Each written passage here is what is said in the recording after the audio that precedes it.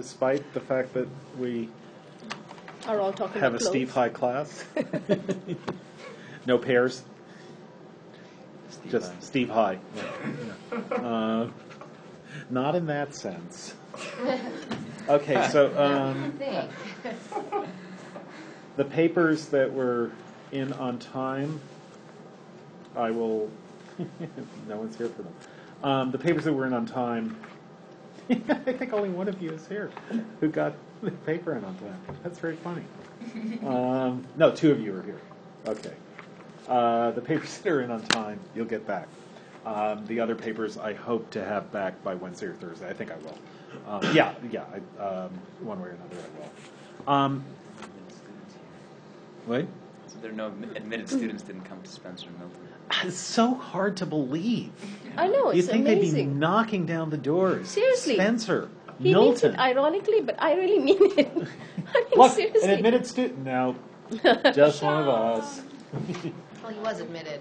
He was At one admitted. Not only admitted, but matriculated.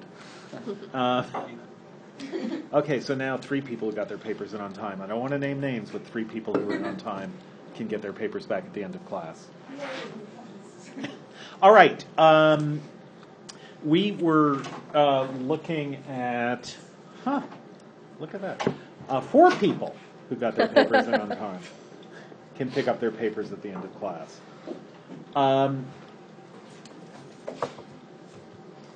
We were looking at the interesting ambiguity. So I'll just repeat this. The interesting ambiguity at the end of the invocation of Book 1, which is an ambiguity about who gets to judge what. So Milton comes and he says, here I'm going to justify the ways of God to man. As you will see when we get to Samson, and I think I'm just going to say this once because it's vaguely interesting. There's some debate about the order of Milton's work. That is, and in particular, there's a debate about whether Samson is his last major work. If you take his 3 major poems to be as you ought to, Paradise Lost, Paradise Regained, and Samson Agonistes, there's some debate about whether the order of publication, Samson was published the year he died, Paradise Lost was published 7 years earlier, and Paradise Regained after Paradise Lost. There's some debate, nevertheless, about the order that he wrote them in.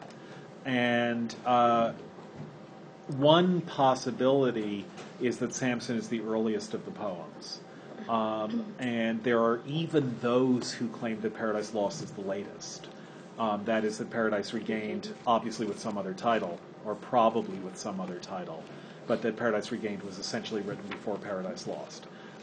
That's not the standard ordering of the poems, and the debate about Samson is a much hotter one than the debate about Paradise Regained. It's kind of provocative to think Paradise Regained was written first, but it's not something that people have really followed up. But the standard order, although it is debated, is Paradise Lost, followed by Paradise Regained, followed by Samson. In Samson, there's a line, the chorus is explaining to Samson, who's complaining about how bad things are for him, despite the fact that he actually didn't do anything that really terrible.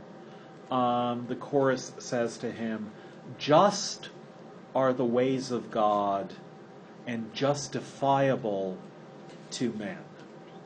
And the chorus in Samson is making it clear in its version of that last line of the invocation of Book 1 that men are those who are deciding whether the ways of God are just. That is to say, the case is being made for a jury of men. It's not only that the ways of God are just and we should believe it, it's we can show men that the ways of God are just. It doesn't mean that we can show the rebel angels that the ways of God are just.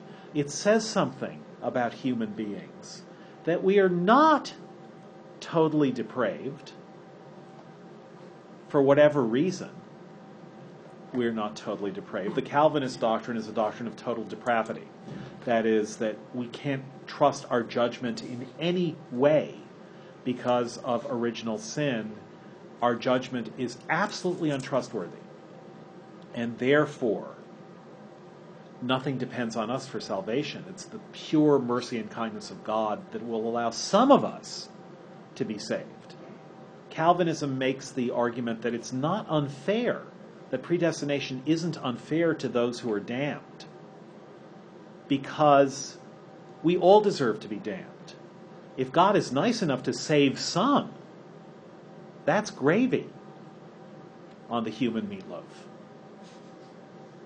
Icing on the human cake. I guess it's gravy on the human mashed potato. Icing on the human cake. We all deserve to be damned. Hamlet says something similar when he says, Polonius says, I will use the players according to their deserts. And Hamlet replies, better, use each man according to his deserts, and who should escape whipping? That is, we all deserve to be whipped. But according to the Calvinist and Lutheran doctrine, God actually is nice enough to spare some people, all of whom deserve to be damned. And that's the doctrine of total depravity. We all deserve to be damned. We're all sinners, and our sins are so great that we deserve to be damned. But Milton doesn't have that doctrine. So Milton says actually human judgment is such that we can see that God is just. We can see that that's true. We're entitled to use our own judgment. So that would be justifiable to men. Just are the ways of God. They're all just, and they're justifiable to men. And so that reading of Book 1, come on in. You have missed so many classes. But, it's not too late. It's going to be hard for you to do better than an A-. But that's college. The idea, then, is that all of God's ways are just. All of them. Just are the ways of God. All of them. And it's humans who are in a position to see the truth of that. That's the Samson version. Just are the ways of God and justifiable to men. The other possibility that we looked at was that he can justify to any rational being in the universe not all his ways, but the ways he treats men. That is, just are the ways of God to men and justifiable to everyone, to all beings. That's the other possible way of reading the end of the invocation to Book 1. Now, I think the ambiguity is intentional there. And again, you might want to make an argument either way, depending on whether you see Samson as earlier than Paradise Lost or later. If it's later, it could be an explanation or a clarification of something in Paradise Lost. If it's earlier, it could be, no, actually, I want to get both meanings into it. There are arguments to be made either way. Doug, did you want to say something? No, I'm sorry, I'm just nodding. Okay. Yeah. Good. I hope this means you've replaced nicotine with caffeine. I'm hoping. Places? No, all right.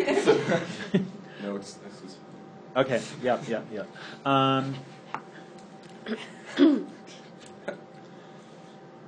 It's worthwhile thinking about whether it seems almost certain that he doesn't mean only just are the ways of God to men and justifiable to everyone. There are three different possibilities now. One is justifiable to all rational beings in the universe. The way he treats men, maybe not the way he treats the angels, or the way he treats sin and death, or the way he treats the animals, or whatever. But the way he treats men, that can be justified to all beings in the universe. That's one possibility. The other possibility, a second possibility, is all his ways are just, and humans are capable of judging that and seeing that. And the third possibility is he wants you to think both. Now, the first possibility, I think, is not going to be the case. That is, I don't think that Milton is officially, or his narrator is officially saying, only pay attention to how he treats human beings. The fact that he's really vicious to and unfair to all other beings in the universe is of no concern to you. I think that the possibility, however, the debate in Paradise Lost is, did he treat humans well enough that all beings in the universe would have to acknowledge that he didn't mistreat us? Or did he treat everything in the universe justly, and are humans the kind of being who can see that? So I think that's, if you see the end of the Invocation of Book 1 as genuinely ambiguous, which I think it is, I think the ambiguity is between two rather than three possibilities. The two possibilities being that it is ambiguous, or simply that it's his ways are just and justifiable to men.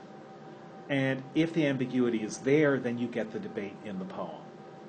And the debate in the poem comes in a very interesting way, because it brings in that third important party to the whole debate in Paradise Lost.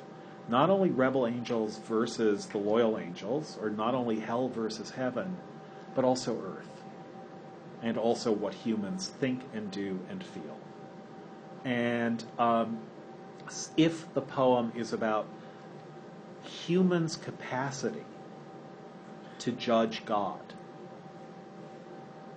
if that's what the poem is about, then thinking about human judgment is going to become more and more central to the poem. And maybe it's going to mean, actually, the rebel angels, they don't have the capacity to judge God. And that would be a reasonable thing to say. That is, everything that they say about God, you might say, only pride, and a depraved pride, could make Satan think that. And as we see in Book 4, he kind of acknowledges that in the passage where suddenly he turns everything around. A passage we'll look at in a minute. But it would also mean that the loyal angels can't judge God. That is to say, or there'd be at least be an implication, that the loyal angels simply do what God says because they're following orders. And that's what Satan has complained about. In other words, Satan may be perfectly capable of judging the goodness of the loyal angels and seeing that goodness as simply compliance and conformity with how things are. Custom and awe is what Satan says. God rules by custom and awe rather than because of his greatness and virtue. And here's something that might suggest that. So if you go to let's go to Book 3, and let's look at the loyal angels. Go to Book 3. You can join the table and look on with someone if you want. What's your name? Hi. Welcome.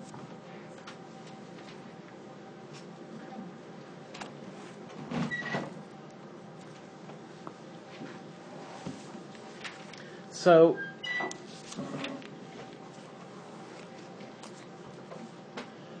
what do we have time for this? We do. Started around line 80 of Book 3.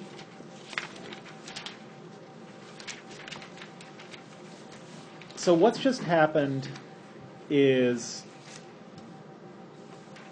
Satan has gotten to the coasts of light, to use that amazing phrase, and he's on the bare outside of this world that seemed firm land, embosomed without firmament. And then God looks at him. Him God beholding, this is line 77, him God beholding from his prospect high, wherein past, present, future he beholds. Thus to his only Son, foreseeing, spake. Again, this is a way of imaging God as outside of time. He's over time. He looks down at all of time as though at a picture, and he sees all of it at once, as though at a page of a comic book. And he can see every panel simultaneously. He can look at any panel he wants. And thus to his only Son, foreseeing, spake. And it's not quite clear what foreseeing modifies. Is it God who's foreseeing, or is it the Son who is foreseeing? And that's intentional. And what he says to his Son is, only begotten Son, seest thou what rage transports our adversary, whom no bounds prescribe, no bars of hell, nor all the chains heaped on him there, nor yet the main abyss wide interrupt can hold. So look at his rage, and look, he's so angry that nothing can stop him. So bent he seems on desperate revenge.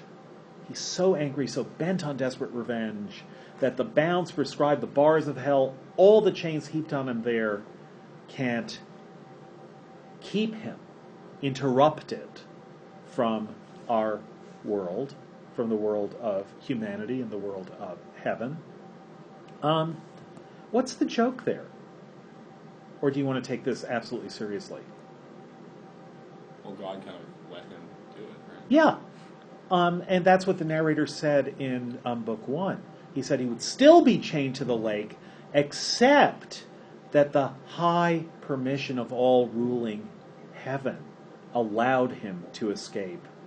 Why? So that he could do even worse things and get punished even more. So it's basically, the narrator's already told us God gave him enough rope to hang himself a second time. But God is saying to the Son something that is either false. He's God, God says. Me, he said. He's so powerful that we can't keep him in hell. It's awful. Which isn't true. Or he's making a joke at Satan's expense. Look at him. Nothing can stop him. I'm so scared. And he's going to say the same thing later in Book 5. He's going to say, now nearly it concerns us to be sure of our divinity, he says to the Son. Look at Satan. He's going to shake our throne. What are we going to do? And the Son replies, rightly hast thou him in derision, Father. That is, the Son treats this as a joke. Now, a lot of people defend God in Paradise Lost by saying that he's very plain speaker, that Satan shows you what high, sublime, rhetorical language can do, how convincing it can be, how powerful it can be. But God, he just speaks plainly. But the very first thing he says is a nasty joke. It's not just plain speaking. It's really dripping, venomous irony of the kind that it's hard to feel is pleasant. Really, it is. So bent he seems on desperate revenge, that shall redound upon his own rebellious head. So everything he's trying to do is going to hit him rather than us. And now through all restraint broke loose, he wings his way not far off heaven, in the precincts of light, directly towards the new created world, and man there placed, with purpose to essay if him by force he can destroy, or worse, by some false guile pervert.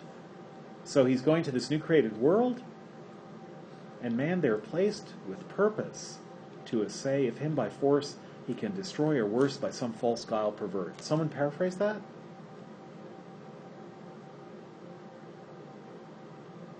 Someone not Vino paraphrase that?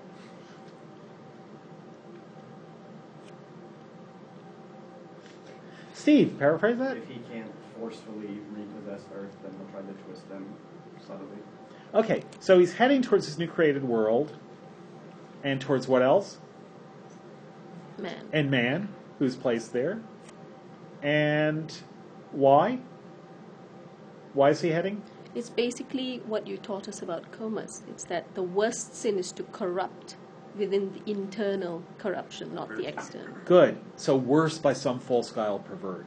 He can harm him physically, the way Comus can the lady, but what would be worse is to harm him, is to corrupt him, is to harm him morally. Okay, so who's got the purpose to assay? Whose purpose is it to assay if him by force he can destroy? Satan. It's his purpose to see whether he can destroy man by force, or worse, by some false guile pervert him. Remember we were looking at the possible ambiguities in these past participle constructions? Okay, what if with purpose to assay doesn't modify he wings his way? That is, we're diagramming the sentence pretty much as, and now through all restraint broke loose, he wings his way with purpose to assay if him by force he can destroy, or worse, by some false guile pervert. He wings his way towards man to see this. What if... It means that Satan is God's tool. Yeah. So It's God's purpose to... Yeah. do that, So he's going towards his new created world, and man there placed. Why was man placed there? To be tested. With purpose to assay if him by force Satan can destroy. So whose purpose placed man there? God. God. And who's assaying whether Satan can destroy him? God. Yeah. So suddenly this phrase, with purpose to assay, is a phrase that applies equally to God and to Satan. They are united in purpose. It's like And Job. sorry? It's like Job. sort of. Yeah, nice, exactly. Yeah. Job is going to be really important, especially in Paradise Regained and also in Samson. But Paradise Regained is especially a Jobian story. God and Satan are united in testing man to see what will happen. So why does God put man on earth? So that Satan should find him available. So that God can test him, just as Satan tests him. Yeah. It's also a sort of reflection of the complete disparate ideas that each has, that Satan has of his own independence. He thinks he's absolutely wonderful and that he has the choice to do this, but in actual fact, God is using him. Right. Yeah. However, the fact that God makes Satan an instrument when Satan does what he wants to do is troubling about God. Yeah. So God has now had fewer than 20 lines of talk, 10 lines really, 12 lines, and he's coming out as a kind of unpleasant character. Machiavellian and self-righteous, which I guess is okay if you're God, but still, it's an unpleasant tone. I mean, if God can't be self-righteous, who can? With purpose to save him by force he can destroy. Whose purpose? Who's assaying? God or Satan? Or worse, by some false guile pervert. And shall pervert, because God knows the future. It's going to happen. Why? For man will hearken to his glozing lies and easily transgress the sole command, sole pledge of his obedience. So will fall he and his faithless progeny. Yep.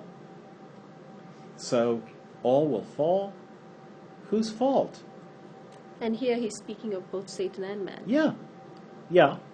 But he's essentially saying, not me. But the rhetoric of the poem is saying, well, kind of, yes, you. You put him there. You and Satan were both trying to do the same thing. And if Satan caused him to fall, as you're about to say, that it's partly Satan's fault, then it actually is partly your fault too.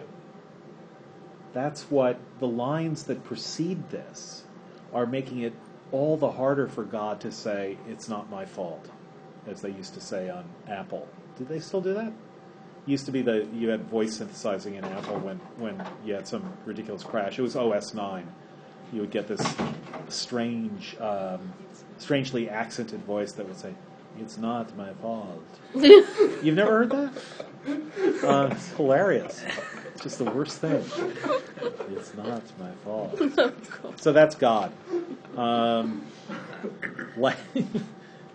Last Thursday, we were remembering Alanis Morissette as God, and now it's the voice of OS 9. Yeah. Whose fault? Whose but his own? Ingrate! He had of me all he could have.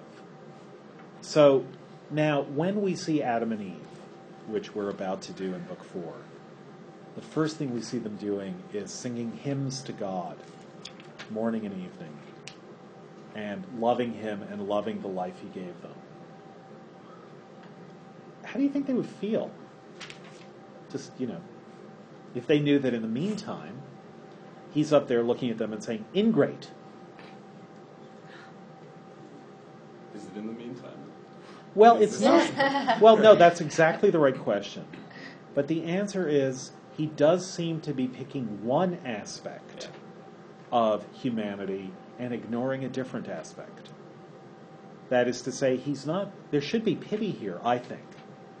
If I were God, there would be pity.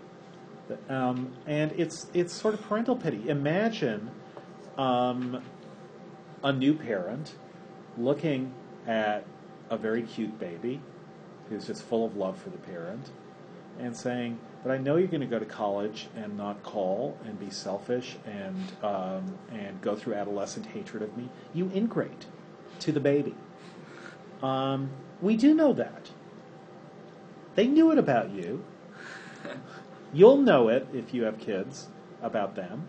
This is just for this hypothetical. But so what? The human experience and the experience that the son is also having because he's the one who is in the present time. It's God who is telling him about the future. The son can't see the future. It's actually really important to see that the first consequence of Milton's anti-Trinitarianism, remember that the son is not God. There's only one God for Milton. That and the son son's is the sight first, is limited. That the son's sight is limited. The son only has human experience. This is going to come back in spades, by the way, in Paradise Regained. So just to tell you this beforehand for when you read it, Paradise Regained is Jesus, he's not named Jesus in Paradise Lost, because Jesus is his name on earth. It's the name that Mary and Joseph gave him. Jesus in Paradise Regained is an extremely wise and good person. And he has heard a prophecy that the Son of God is going to take human form. But he doesn't know. He thinks he might be the one, but he doesn't know. That is to say, Milton's doctrine of the Incarnation, and it's very important to know this about Milton, is that the Son becomes fully human. And by being fully human, he is born without memory of who he was in heaven. This is an idea out of Plato. That is, Plato says we are all immortal souls. We've been around forever. But when we're born on this earth, when our souls take on bodily form, we saw this also in the Garden of Adonis. I was just about to say that. When our souls take on bodily form, we forget the heavenly glories we have known and that imperial palace whence we came. I should write that down. That's actually Wordsworth, the Intimations Ode. That's Wordsworth's description of the Platonic doctrine. You forget at birth the immortal regions that you come from. So too does the Son of God. When he is born fully human. But even in heaven, he's the Son, the first of created beings, and no more than Satan does he see the future. So the Father here is telling him the future, which is that he will fall. Whose fault was it? He was an ingrate, is an ingrate, will be an ingrate. And so there the human beings are living in the present just as Jesus lives in the present, or just as the Son here lives in the present. And yet he's being asked to judge humanity by the future. And by a future that the Father presumably can foresee is also finite. That eventually humans will be saved. But somehow that doesn't matter. Yeah. Just on the topic of humanity being ungrateful, at least how I read it was, they are praising God and his works in the beginning of Book 5, but in a way they're almost urging all of his other works to be thankful. Uh-huh. And there's kind of, like, them doing that is like celebrating the glory of everything he's created, but they're not, I don't know if maybe I overread it, but they don't seem to explicitly thank him. They say, like, the trees are beautiful and they should wave, like, their tops in praise. The sun is, like, glorious and should shine in praise. That kind of thing. Okay, that's interesting. I think that's worth thinking about, and see whether there isn't gratitude later on as well. Certainly, both Satan and Adam agree after their falls that they weren't sufficiently clear on the idea of gratitude, and part of what it would mean not to be sufficiently clear on the idea of gratitude is that gratitude confers a sense of anxiety. What both Satan and Adam say after their fall, Satan in Book 4 and Adam in Book 10, is that the very idea of gratitude is one, and just think this is true in your own lives, that if you really feel grateful to someone, just think about the knots you get caught in trying to show them that you actually genuinely do feel grateful, that you're not just saying it. But the more you say, the more it sounds like you might just be saying it. And even as you try to describe that, you're afraid that sounds false. So that somehow gratitude is a requirement to feel a certain way when you're also being helped in such a way that you no longer have to meet a requirement by yourself. That is, the person you're grateful to has helped you to do something that you couldn't do by yourself, and yet suddenly there's another requirement, that of gratitude, which is replacing the requirement that they helped you with. And so gratitude always, when you're aware of a need to express it, you can feel gratitude without needing to express it. But if you feel a need to express gratitude, there's always anxiety there. It's partly anxiety because suddenly you owe them. And it may be that the truest and purest form of gratitude is one without anxiety, and therefore without specifying, without being explicit. But I think it's a really good point and one worth thinking about.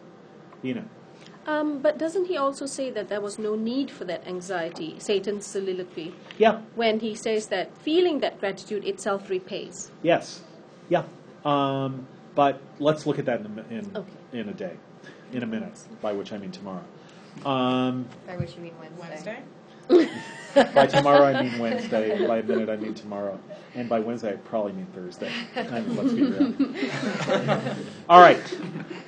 So, ingrate, he had of me all he could have. I made him just and right. So here's God's doctrine. I made him just and right, sufficient to have stood, though free to fall. And we talked about this a little bit last time, what it means that the freedom to fall is a freedom to change what you are. It's not the magic. It's not the fruit that makes you fall. It's eating the fruit. Or it's even wanting to eat it. Well, wanting to eat it is a thought going through the mind of no. If the fruit were snuck into their fruit salad by Satan, if it were that fraud, they wouldn't have fallen. Satan plucks the fruit and sneaks some in. It's the will to disobey. It's the will to disobey, but also the action of disobeying. She dreamed about it before. Yeah. She did. When Satan inserted venom in through her ears, very Hamlet-like also. Yes. Yeah. Okay, so sufficient to have stood, though free to fall, such I created all the ethereal powers and spirits, both them who stood and them who failed. Freely they stood who stood, and fell who fell. Not free, what proof could they have given sincere of true allegiance, constant faith or love, where only what they needs must do appeared, not what they would. So doing what must be done means nothing. That's what God is saying. That what must happen has no meaning on any deep level of the mind's intention. So hang on to that. What they needs must do appeared. If there weren't free will, then everything would just be a machine. What praise could they receive? What pleasure I from such obedience paid, when will and reason, and then importantly, reason also is choice. That is, you have to figure out what the right thing to do is, and that is making a choice. It's not that you can say, oh, this is clearly the better thing to do, therefore I will do it. But you choose to follow reason. Reason is a choice, and reasoning is how you make a choice, or one way to make a choice. That's a very important parenthesis. Reason also is choice. When will and reason, if it were all predetermined, useless and vain, a freedom both despoiled, made passive both, had served necessity, not me. That would have been bad. They therefore, as to right belonged, so were created. They were created free, nor can justly accuse their maker. So here comes justice again. He can't be justly accused, or their making, or their fate. Adam is precisely going to do that when he says in the lines that are the epigraph to Frankenstein, did I request thee, maker, out of my clay to mold me? Did I require thee to make out of darkness to promote me and make me man? He says, I didn't ask to be born, so why am I being punished? But God is already forestalling that. You were made perfect with free will. You could stand. Nor can they justly accuse their maker or their making or their fate as if predestination overruled their will, disposed by absolute decree or high foreknowledge, as though I decreed that they would sin, or as though foreknowledge were high enough to make them do what they did. They themselves decreed their own revolt, not I. If I foreknew, foreknowledge had no influence on their fault, which had no less proved certain unforeknown. So without least impulse or shadow of fate, or aught by me immutably foreseen, they trespass, authors to themselves in all, both what they judge and what they choose. For so I formed them free, and free they must remain till they enthrall themselves. I else must change their nature and revoke the high decree, unchangeable, eternal, which ordained their freedom. So the only thing which won't change is that they're free. Now, the tenses here are very interesting to follow through. We won't now. But it's not clear when he's talking about the rebel angels and when he's talking about humans. He's lumping them together.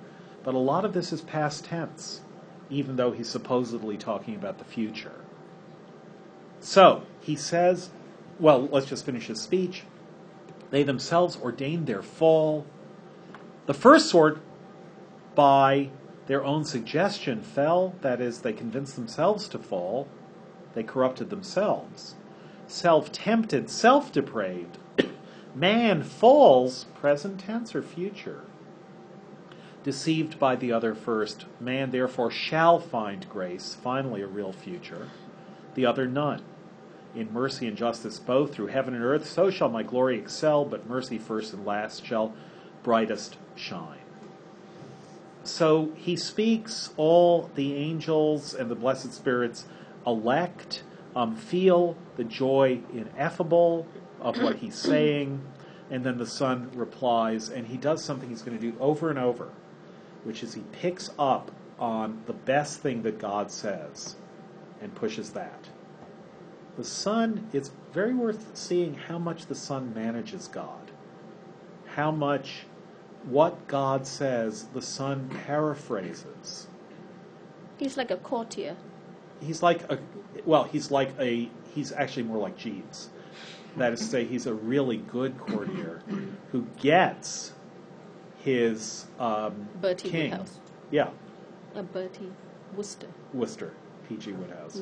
He gets his king to think that he's committed to something that he actually hasn't quite. Not here yet, but in a few minutes.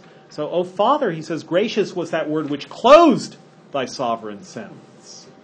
So he's pushing on the idea of grace, namely that man should find grace, for which both heaven and earth shall high extol thy praises with the innumerable sound of hymns and sacred songs. Because otherwise, go to line 168, thy goodness and thy greatness both would be questioned and blasphemed without defense. So if you didn't save humanity, your goodness and your greatness would be questioned and blasphemed. Without defense, you couldn't defend yourself. Now that's actually an extraordinary thing if you think about it for the Son to say, for us to get to at the end of his speech. Because what God is saying is, out of my own free will and my own excessive goodness, what I'm going to do is, despite the fact that humans didn't have to fall, and they did, and they all deserve to go to hell, I'm going to show some mercy to them. Because Satan had a part in their fall. And the Son says, of course you are. Because if you didn't show mercy, you would have no defense against the worst blasphemies said against you. They would all be true.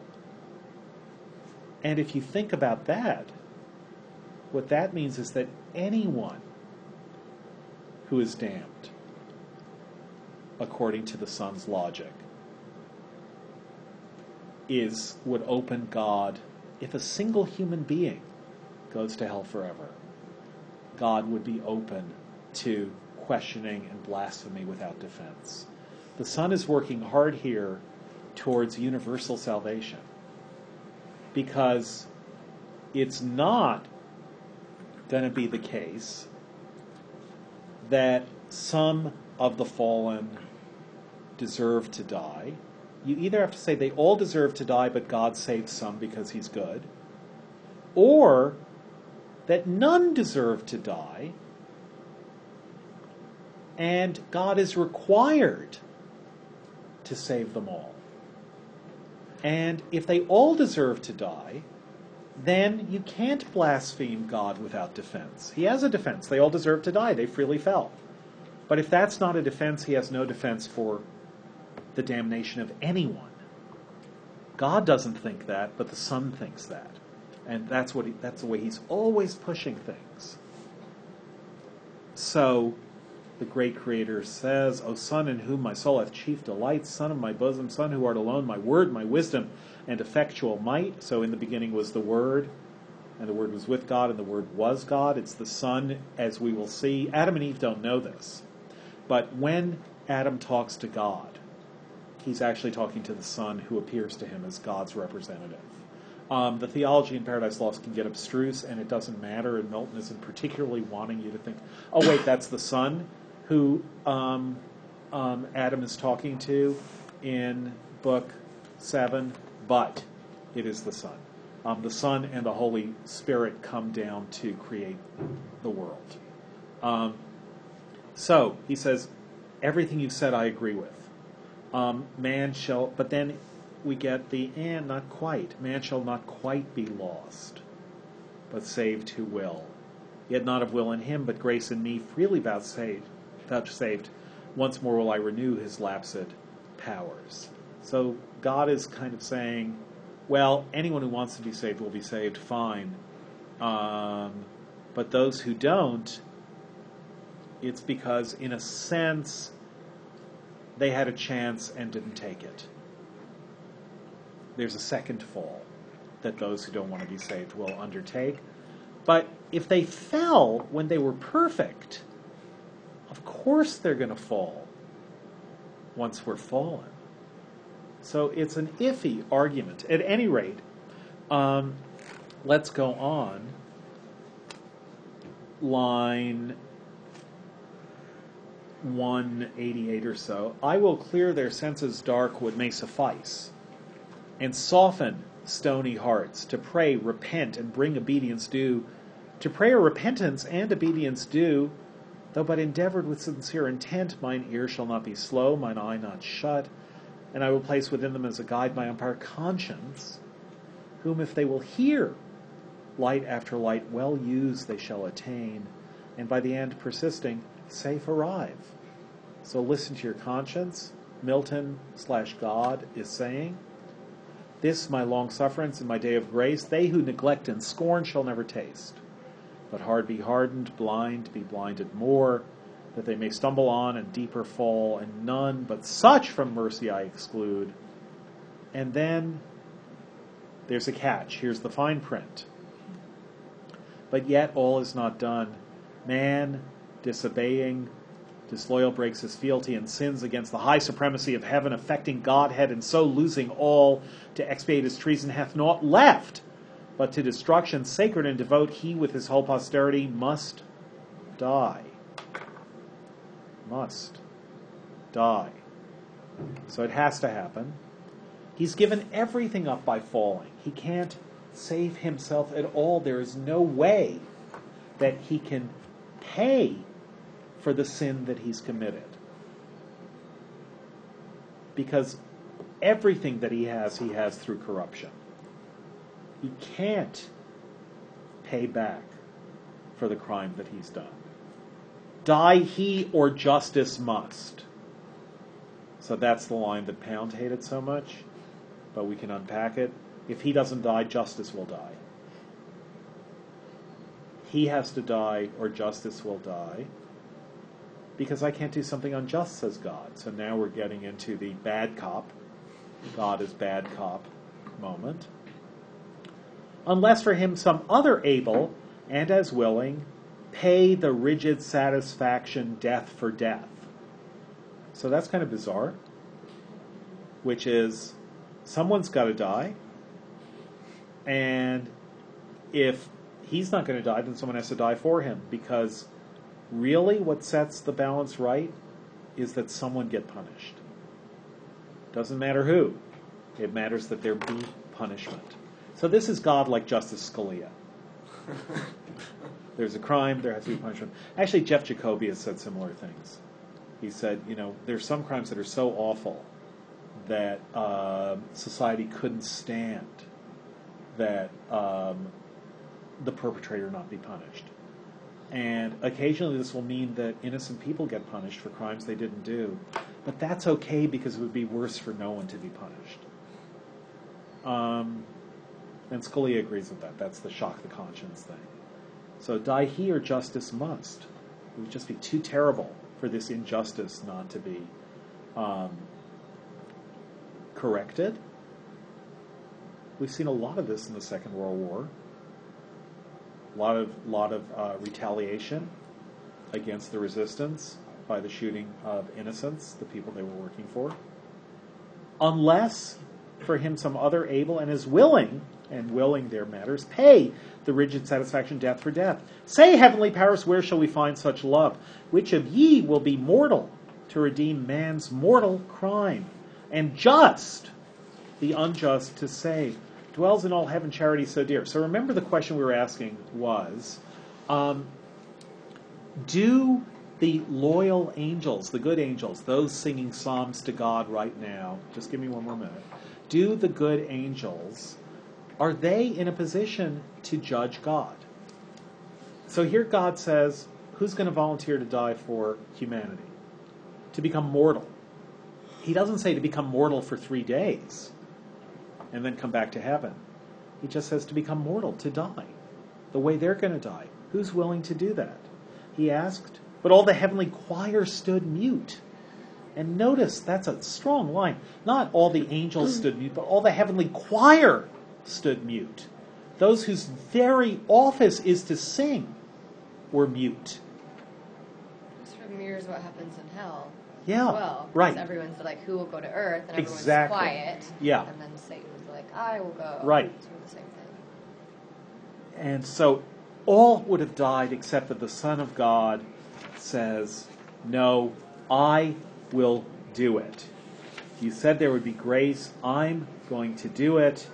And I am different from everyone else. And what he says is not the rigid satisfaction death for death, but what he says, just notice this, and then we'll end at line 236 or so.